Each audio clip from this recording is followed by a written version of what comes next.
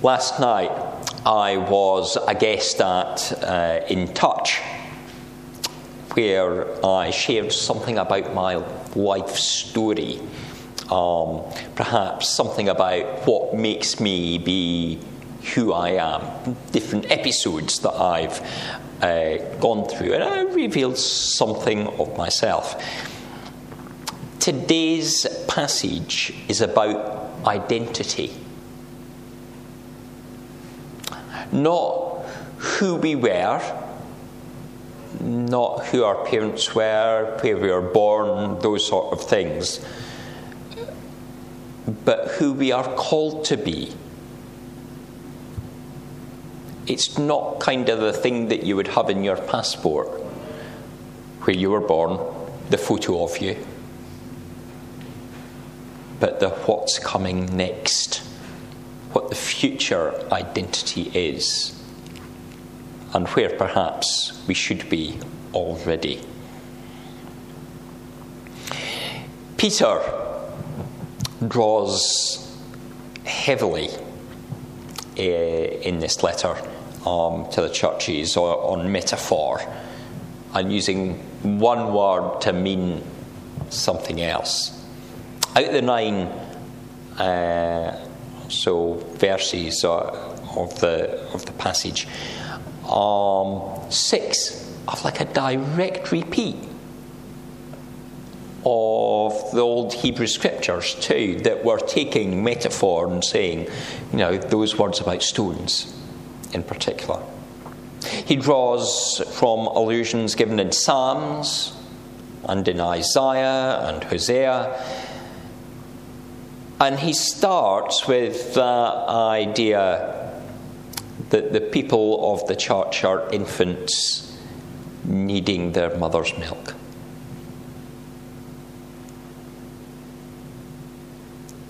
To grow and live, we need right nourishment. The pure nourishment that comes from God in an unadulterated format, the pure spiritual milk. Something that doesn't get watered down, something that we don't tweak to make it more what we think it should be, but we need the pure substance. I think back to when my kids were very small, and Emmeline fed them for up until they were about 6 months, but then we started using a bit of formula and a bit of other stuff, and we gradually got into the weaning stage and everything. And the mess that sometimes came when you tried to mix up formula, the powder and water and getting everything right, wasn't anywhere as easy as Emmeline actually feeding the kids herself. Nor was it as nutritious or beneficial. We have to, as children of God, taste the truth and see that it is good and beneficial. Now, often this passage, when we're mentioning mother's milk, it's like, oh, well, they're new Christians, it's the early church. We're a bit more mature than that. We've been living all our lives, perhaps, within fellowship, not just a few years as the early church had been at that stage. And we think, well, it's just that they're new Christians and the babies will move on to that mushed up solid, the squashed pear, the things that are different, and then eventually onto something that they might really get their teeth into. But I'm not sure that that's the intention in the letter here.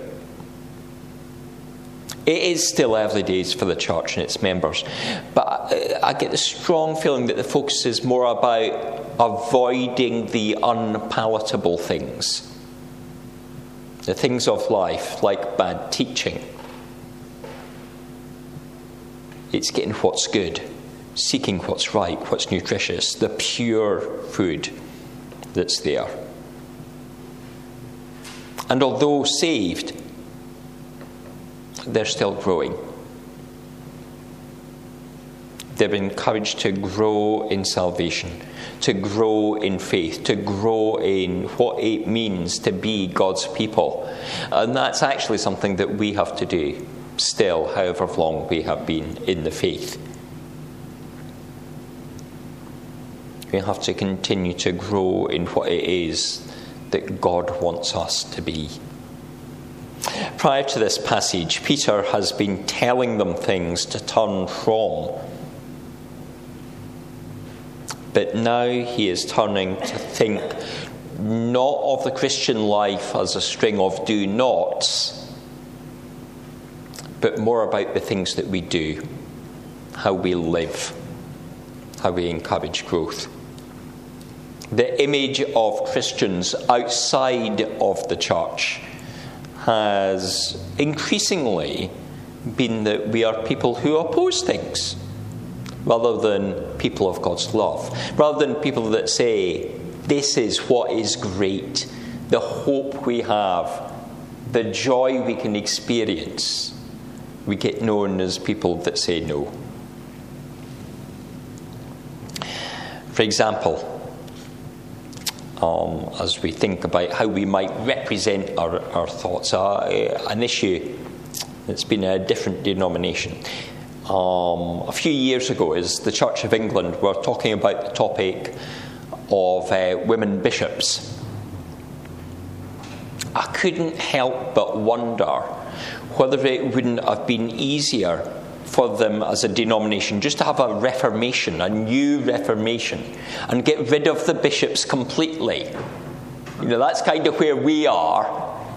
We don't have bishops in the ORC. And that would make it clear that it wasn't. It was really about exploring ecclesiology. I wanted to write in there churchmanship, but I think on the subject of women bishops, churchmanship is maybe not quite the right word. But it's a question about how we do church rather than about gender. You know, how we approach things and how we talk about things and how we explore it. It gets seen by outside. And we have to seek, what does God really want? Now, obviously, I would hope, anyway, there are things that Christians have to turn away from. And when people come to faith, maybe later in life, they realise that there's maybe been things in the past that were wrong. But Peter is trying to look forward rather than backwards. And we need to think that way as a church. Not forgetting the past, but building upon it. And this moves us into Peter's collected thinking of us as stones and the images he drew out of us as living stones, coming together, having Christ as our cornerstone. A picture of us having a structure as people rather than the structure being a building. But what we are presented with is the difficulty of what a living stone might be, because we're used to stones being a rather inanimate object. They sit wherever you put them down. They don't get up and walk away. And the living stone is a bit of a strange oxymoronic word, isn't it? Two words that we use together but in normal language don't quite fit. A stone is something solid and hard. It requires a sustained effort to be changed, either by a heavy blow, hitting it with a sledgehammer, or a different way it can change too. The gentle flow of a river over the years. gradually shaping it and rounding it from something that was maybe blocky into something that is perfectly smooth. It might get broken, but it cannot die. Now let's think of living things. Things that are born or planted, they grow and they undergo change. They generally have the ability to reproduce. They need certain elements surrounding them to continue to be alive, or they will die. And even with those elements, the air that we breathe, the water that we drink, life will at some point change.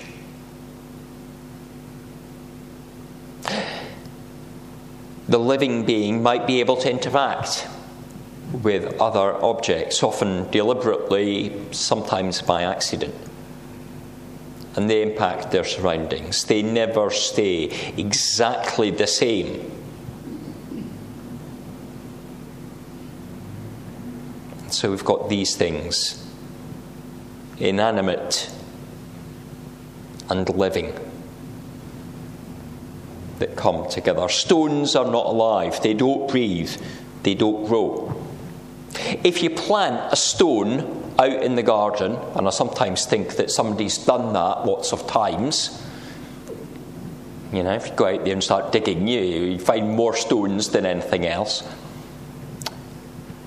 If you plant a stone that looks like a potato, it doesn't grow into a whole cluster of stones that look like potatoes, does it? If you put one down, it doesn't wander off. They don't swim in the river. And they only fly if you pick it up and give it a throw.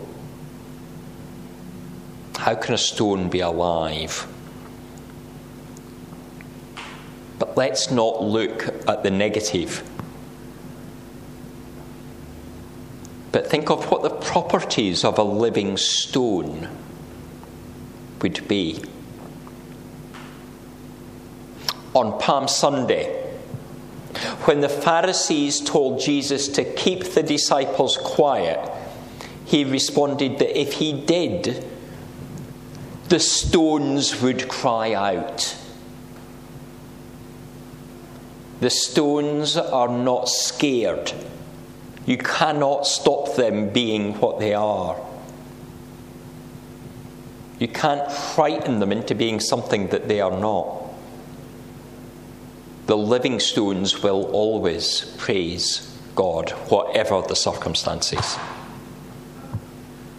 And again, in the desert, the Israelites have no water. But Moses, at the Lord's command, takes his staff and he hits the rock. And water pours out. Living water flows. The living stones contain the water of life. It sustains them, enables them to do God's work. Praising God and doing God's work. Living stones.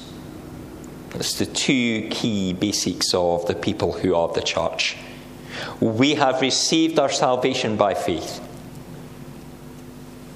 And in true faith, our lives will reveal God's love.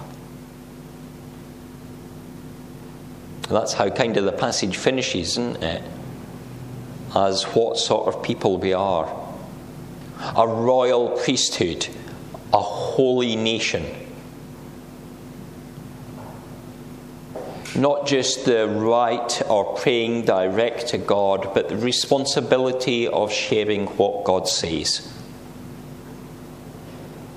As part of the church, you are part of God's holy people.